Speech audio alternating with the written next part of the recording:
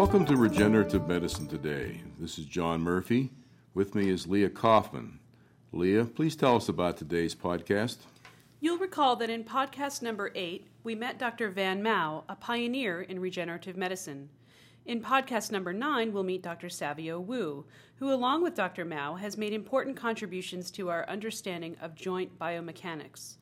Dr. Woo has even been awarded an Olympic gold medal for his contributions to sports medicine. Let's meet Dr. Woo now. We're joined today by Dr. Savio Woo. He's the Whiteford Professor of Bioengineering and the Director of the Musculoskeletal Research Center at the University of Pittsburgh. Along with Professor Van Mao, who our listeners have heard from already, Dr. Woo is one of the early pioneers in the field of orthopedic biomechanics. And he's going to tell us about just 2 of the very many things he's interested in today. Dr. Woo, I understand you have a big interest in ACL reconstruction. Can you tell us a bit about what the ACL is? It's one of our ligaments, and why it's important to reconstruct it. Well, thank you. ACL, or sometimes we call it anterior cruciate ligament of the knee, is really a very good-sized ligament. It's inside the knee, and it has it kind of located in the slanted position, so it controls not only the anterior and posterior front and back motion of the tibia, which is leg bone, not the thigh bone, but also it controls rotation. So it makes it it has multiple functions.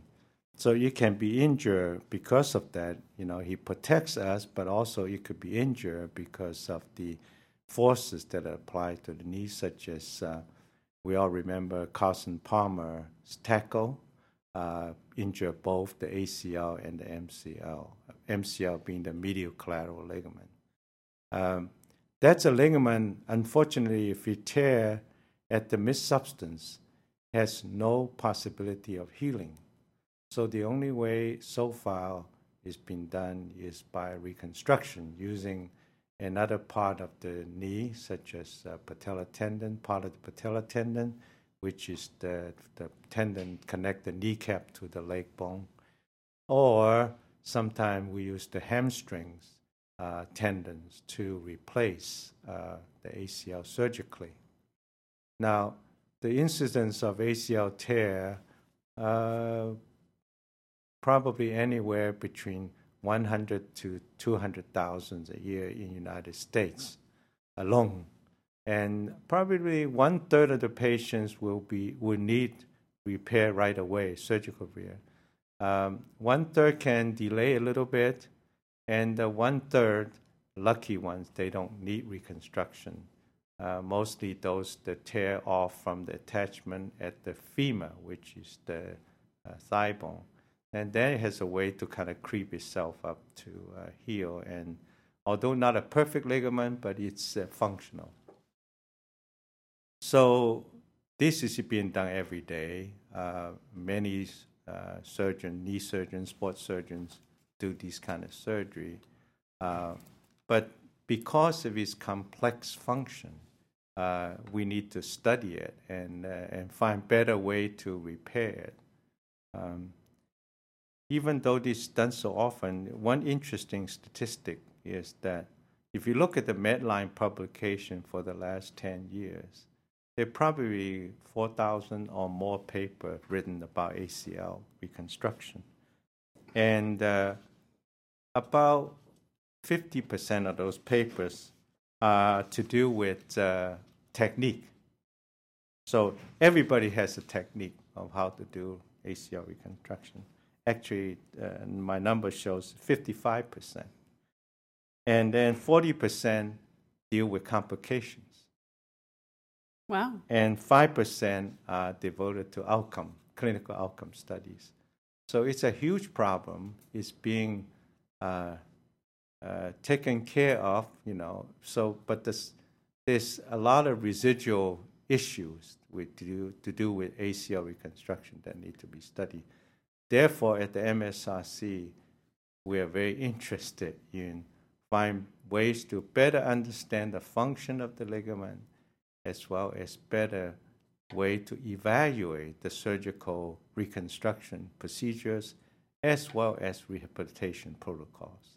Okay. And that's why we are very excited about this kind of research.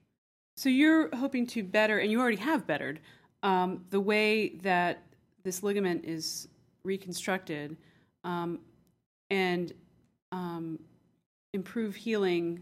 I guess when you have something as important as a ligament, either grafted back in or put back together in some way, rehabilitation must be a very careful process, I imagine, because you've got sutures, you've got tissue that might be weak, I'm interested to hear that it heals better from the femur side. Is that because there's a better blood supply up there? Yeah, because actually, of the big muscle? Yeah, there is a way the ligament can reattach. Part of it probably stick to the posterior cruciate ligament. Part of it is because the natural healing process from that end. But we really don't know. We just know that it has, several of my very good friends that are well-known orthopedic surgeons that told me that that's what's going on.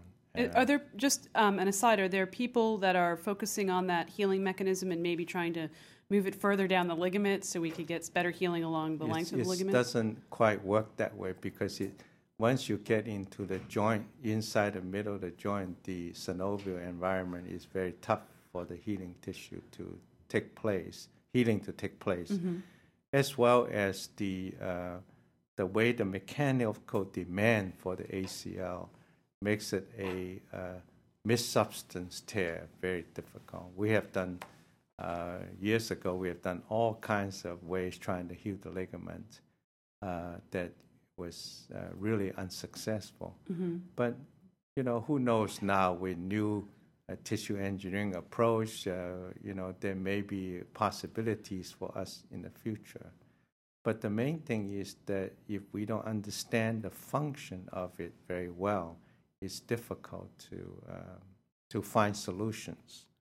I would like to talk a little bit about how an engineer views the ACL reconstruction. And I was leading in that way. I'd like to know how one goes about studying such a thing. Yeah. Because first, we always want to know what the normal does. Mm-hmm. And it's actually not that easy to determine what the normal does, especially in vivo. But let's say if we know a little bit and we're trying to reconstruct it. Well, there are so many variables in surgical reconstruction. For example, you have to pick what graft you like to pick. Now, right now, the most popular grafts are taking central part of the patellar tendon with its bone attachment, called patellar tendon bone replacement. That's very popular and has been called the gold standard. And in recent years, people prefer to use hamstrings. Take the, two hamstrings. One is semitendinosus, the other one's gracilis, and then use that as replacement. So, can I interrupt you for a second? Are these the patient's own materials? Okay, so there's a little they can afford to lose in order to reconstruct their own ACL. Actually, whenever you take something away, something happens. Yeah. So it's not that simple. Okay. And as a matter of fact, personally, I'm very interested to look at what happened to the patellar tendon after you take it out. Then once you get the replacement graft in hand, you say, now, where do I put the graft? Where do I put it? And that's a big issue. And you say, okay, we finally find a place where to put it that's appropriate. Then you say, well, how am I going to tension the graft so it's mm-hmm. like a normal? And then how I'm going to fix the graft. And then you have to look at, once you fix the graft, you want the bone to, usually you drill a couple holes, to put the graft, thread the graft through. And then you say, well, how is this tendon or that replacement tendon going to heal with the tunnel? And then finally, you have to look at how the graft remodel in the process, because usually the graft weakens, and then before it recovers. But it never is quite normal. So even in spite of the ones that we have been doing hundreds of thousands of ACL reconstruction, we haven't even come close to what the normal ACL does. And of course, there are other things you can help to keep the stability. And of course, then you can do muscle training and all the strengthening, all these things you could do. So as you can see, that's the reason why we have so many papers on techniques, probably is that nobody is really satisfied with any technique they use for a long time. Then they want to change some, they want to change here, change that. And so our research has at least helped us to understand the complex anatomy and function of the ACL. Right now, we are very much since 1995, more than 10 years ago, we have employed a robot to couple with what we call a universal force moment sensor, which is a 6 degree of freedom, measure the six forces of moments, three forces, three moments in 3 dimensions. And we were able to at least separate the functions of one part of the ACL called the anterior medial part and separate from the posterior lateral part, or AM or PL bundles. And we find that the posterior lateral part, although it's shorter and smaller, it is very important when the knee is near extension. Actually, a lot of times ACL is injured with the knee extended or hyperextended. And then the bigger part is the anterior medial part. And so we are starting to look at their functions under some relatively simple loading conditions. And we also discover how each bundle controls the anterior posterior motion and the rotatory motion. Turn out the posterior lateral part, although small, very important for rotatory motion. So with that kind of knowledge, we went ahead and do some scientific study using cadavers and the robotic system to evaluate surgical reconstruction. Just about that time, there seemed to be a lot of interest, especially from Japan and then Europe, on doing what they call anatomical double bundle ACL reconstruction. Well, they're doing it. Japanese probably are the most enthusiastic about this approach. So what we have done is that we simply go to the robot and try to, do this double bundle anatomical reconstruction versus a single bundle, because we can do on the same knee and compare them. And we find that indeed that the double bundle anatomical reconstruction is better for rotatory stability. And after we've done that, we say, okay, now we know where to put it. Then now we have recently wrote a couple of papers on what's this angle of the knee, what's the flexion angle of the knee that you should put the knee in when you fix these grafts. Mm-hmm. And we also discovered that the posterior lateral bundle, you should fix it near extension. Mm-hmm. If you fix in flexion, the knee go in extension, you get into trouble. And then the anterior medial bundle, you have a little more leeway. So right now, after a series of 3 studies actually now, we said that the posterior lateral bundle should be fixed at about 15 degrees, and the anterior medial bundle anywhere between 15 to 45 degrees is relatively safe. Now, that is not to say that they're perfect, but at least they're safe. They won't be broken. So MSRC is very proud to have conducted these kind of studies so that our surgical friends can go, if they want to reconstruct, they can do it with the basic science data. I'm curious to know how many other operations have this sort of backing in basic science, actually. How often does a surgeon get to see the results of a laboratory study where their repair is put under the same mechanical load or a similar mechanical load it might face in nature? It seems like a wonderful advantage. Well, I think so.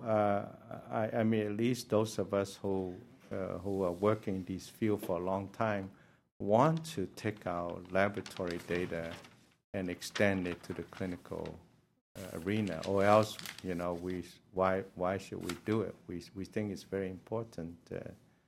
But I want to carry on a little bit, if I may, Sure.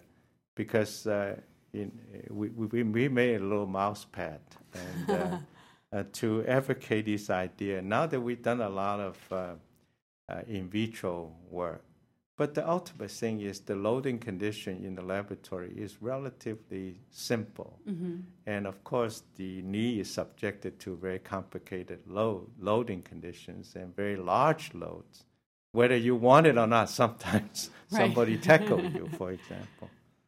So right now, the main thing we have been advocating, at least I have personally been advocating since 1997, is how are we going to move from in vitro to in vivo. Mm-hmm. And for our listeners who may not be familiar with these terms, Dr. Wu means how do we go from laboratory work, in vitro literally means in glass, does it not, to in vivo in people? Yes, okay. Yes, yeah.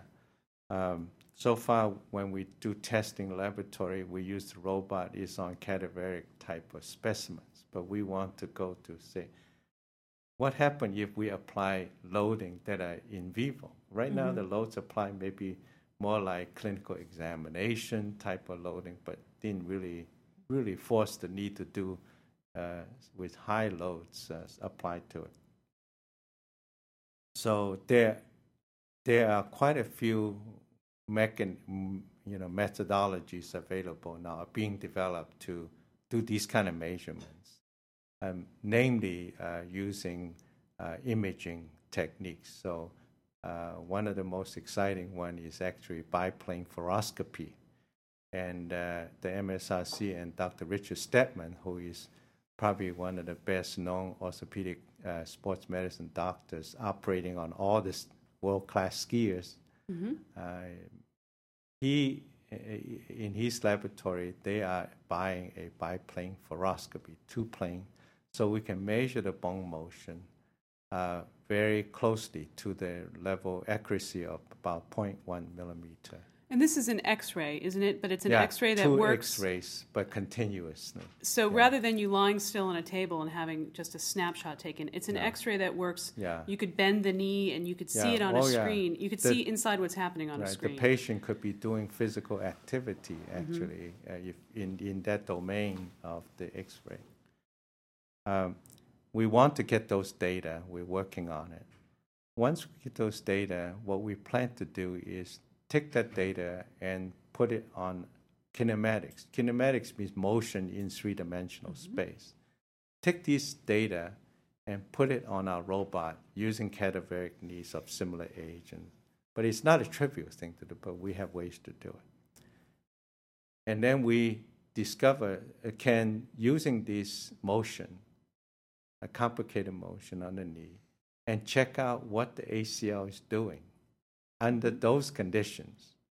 Now, if we can do that, then we can reconstruct the knee and using the same loading conditions or same kinematics and check out what the graft is doing. So that's a real way to evaluate whether your graft is really working or just you think it's working. So this is what we're doing. But realizing this is a very, tedious way to go, we, on the other hand, trying to develop mathematical models that are subject-specific, taking the scan, MRI, CT scan data of the knee, build a three-dimensional model, put the ligament on it, put the graft on it, and see if those same motion will get the same result as we measure experimentally in the robot. Now, if they're validated, then the model is validated. Model is a valid one. Then we can use that model to predict other situations that are not done in the experimental situation. You can say, okay, I'm checking someone in a certain loading situation, but if the model works, I can simulate this person kicking a ball, punting a football, doing gymnastic motions. We can look at them. And also the model, if we use a finite element model which is a specific mathematical representation of complex geometry, then we can calculate what are the internal forces, so-called stresses and strains. And we can get that data to people who want to do molecular cellular science, say, okay, this is the level of stress. You look at what the cells are doing. Mm-hmm. So those are a very exciting way to go.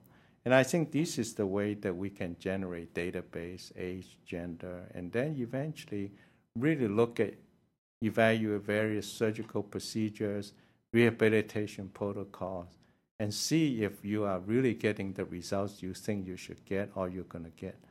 And then with that, we improve patients' outcome. And I'm curious, what is the average lifespan of a reconstructed ACL right now? At 25, if I blew out my ACL because I got tackled during my weekly flag football game, could I hope to live with that new ACL for the rest of my life, or would I have to return to the operating room in 15 years or so? Well, actually, reoperating ACL usually is due to several factors.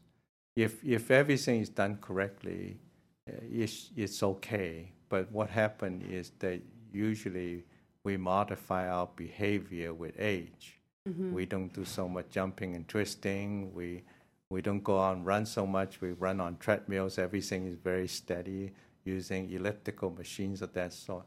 So it's a behavior modification that help our knee to survive. I see.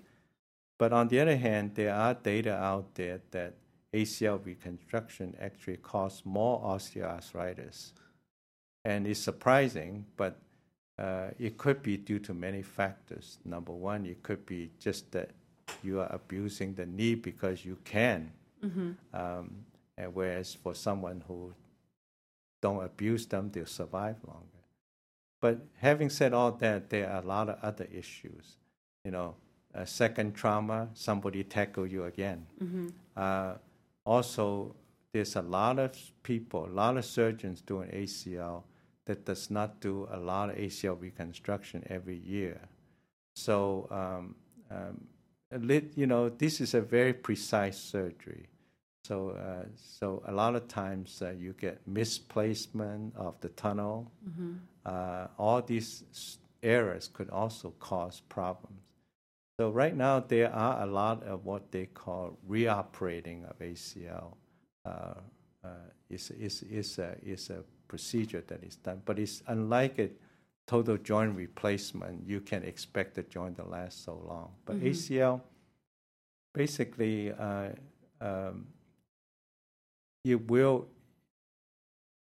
our study years ago had demonstrated ACL actually deteriorate very fast. The natural ACL, native ACL, deteriorate very fast with age. Mm-hmm.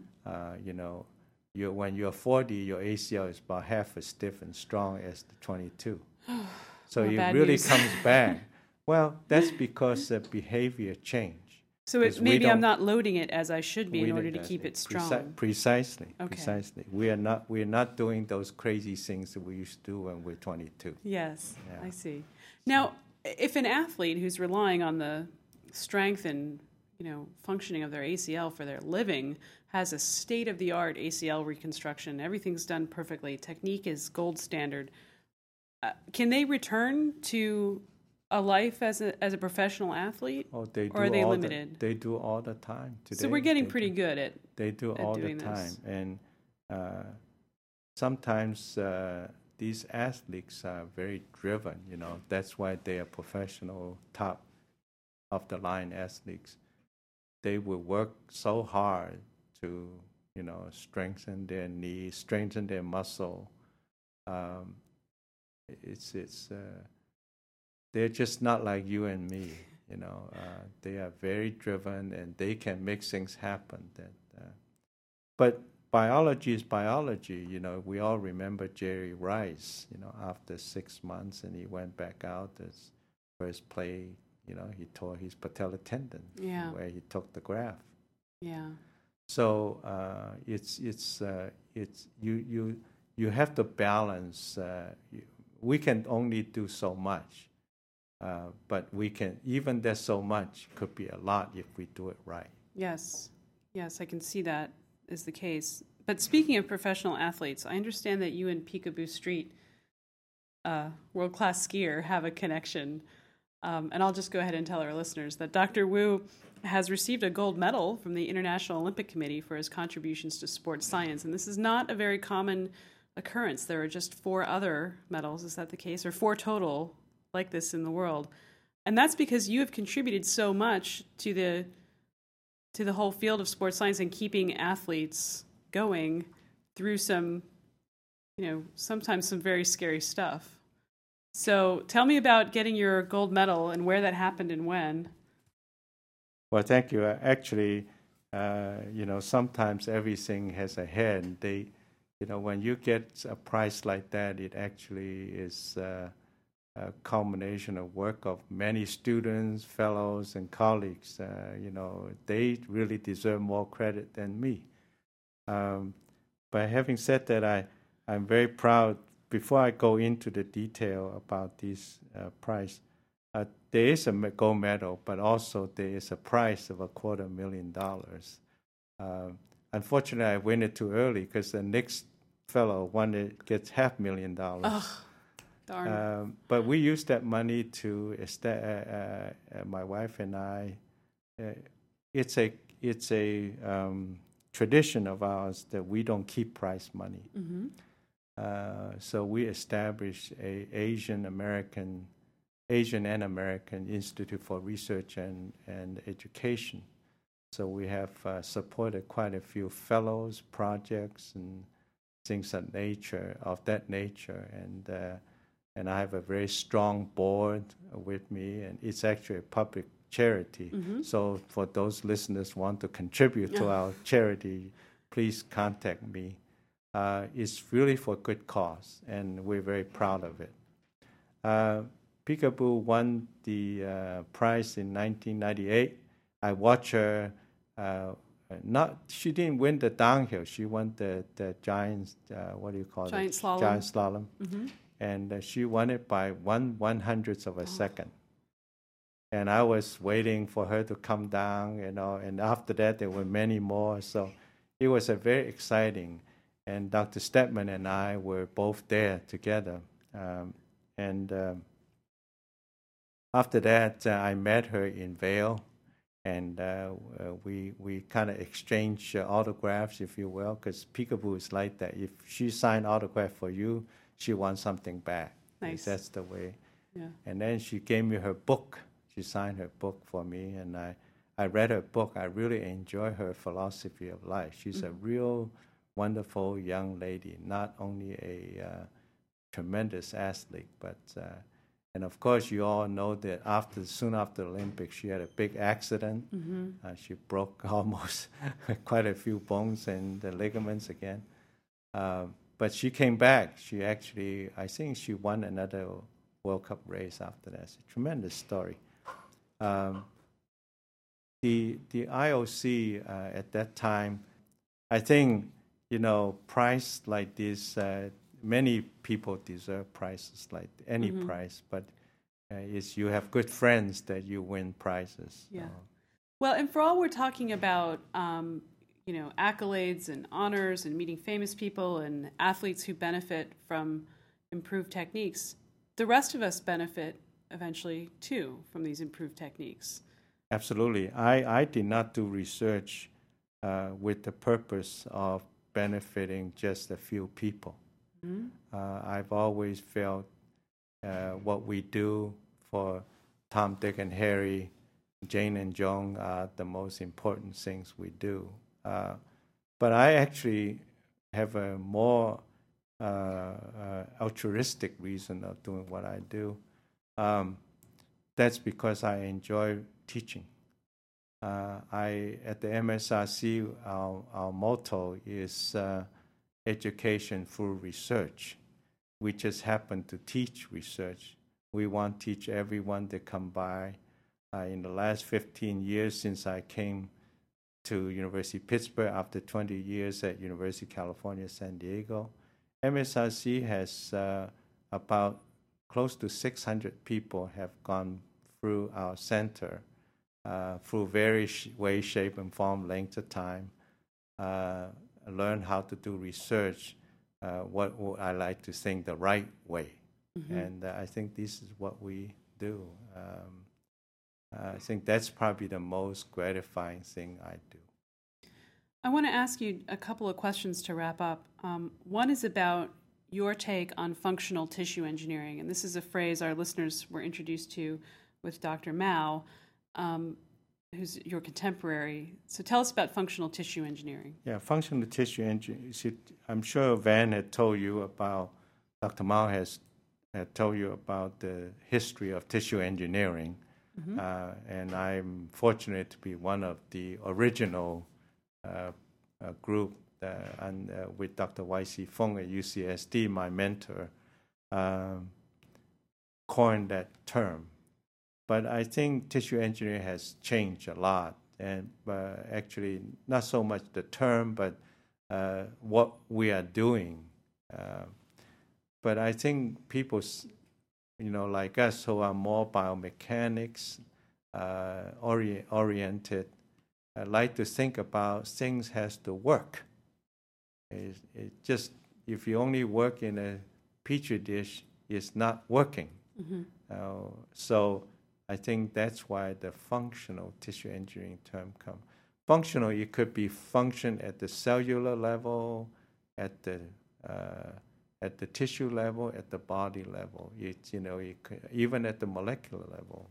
So, but it has to work. It sounds to me that's the putting the engineering in bioengineering. It's one thing to draw it or to think of it, and it's another to get the robot and program it with those 6 points upon which it loads a cadaveric knee to understand exactly.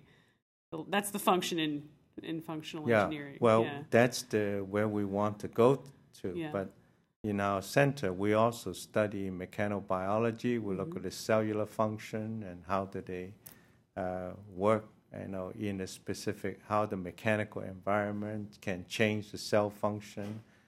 And we actually are very interested in working on scaffolds with Dr. Steve Badylak here at the Our listeners have, I'm sorry to interrupt you, but our listeners will remember that they've heard from Dr. Badylak pretty early in our series of podcasts about his work using scaffolds to reconstruct soft tissue. Exactly. And we have been using the porcine small intestine submucosa, SIS, to actually encourage the ligament to heal better and faster. And we were successful to do that using on the medial collateral ligament, or the MCL. And now we are very excited about extending that to apply to the patella tendon, because we take a third of the patella tendon with bone for ACL reconstruction. So we're using SIS now, having some very interesting results. Also, noticeably, it heals faster and better. Okay.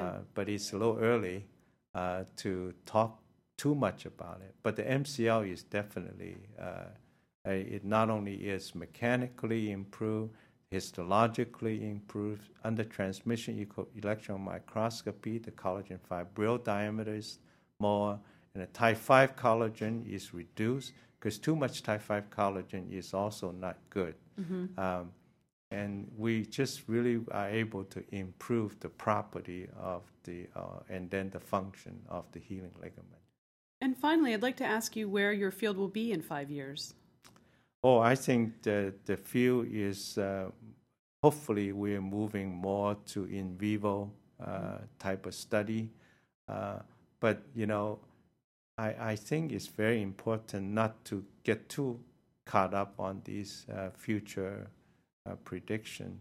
I always feel that when you read newspaper and listen to television, sometimes you hear very optimistic forecasts. I really believe in science going around circles. You gain a little bit of information, you go start again, you gain a little more information, you get better and better. Hopefully in this circular event, you are moving forward. So I frankly do not want to predict what are we going to do 5 years from. I just think that we hope we are better than we are today with diligence. But having said that, I feel one thing is most important is the collaboration. I recently heard a lecture from Dr. Sahuni, NIH. He's talking about team research, but this is something that I've been speaking for a long, long time. You need engineers, you need biologists, you need physical therapists, you need immunologists, you need histology, you need clinicians, statisticians. They all have to work together, and that's why at the MSRC we have laboratory that has no. It's not like divided each room. We have a huge room, and so that people can communicate easily without having to go out the door and go in another door. I think that is a detriment already for collaboration. If you can stand up and yell across the room, "Hey," and usually the collaboration is better, and that's what we're trying to do. Sounds like you've had a lot of success, and we'll look forward to hearing about future successes. Thank you so much for joining us today. It's been a pleasure for me. Thank you. It's a pleasure to be able to talk with you. Thank you. Thank you, Leah. Thanks, Leah. Those of you who are interested in learning more about Dr. Wu, including his Asian American Fellowship Program, can find links at our website. Leah, what's our next podcast about?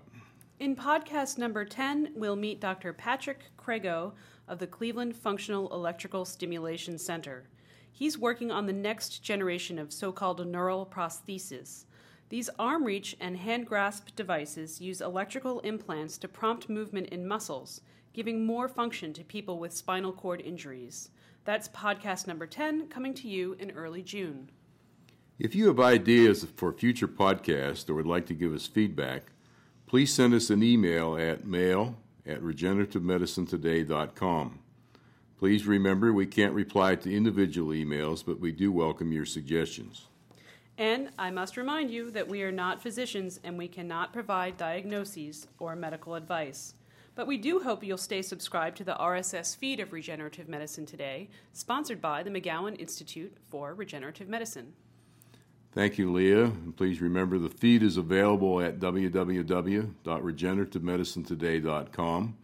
We thank you for joining us and hope you'll join us again in a few weeks. Thank you for listening.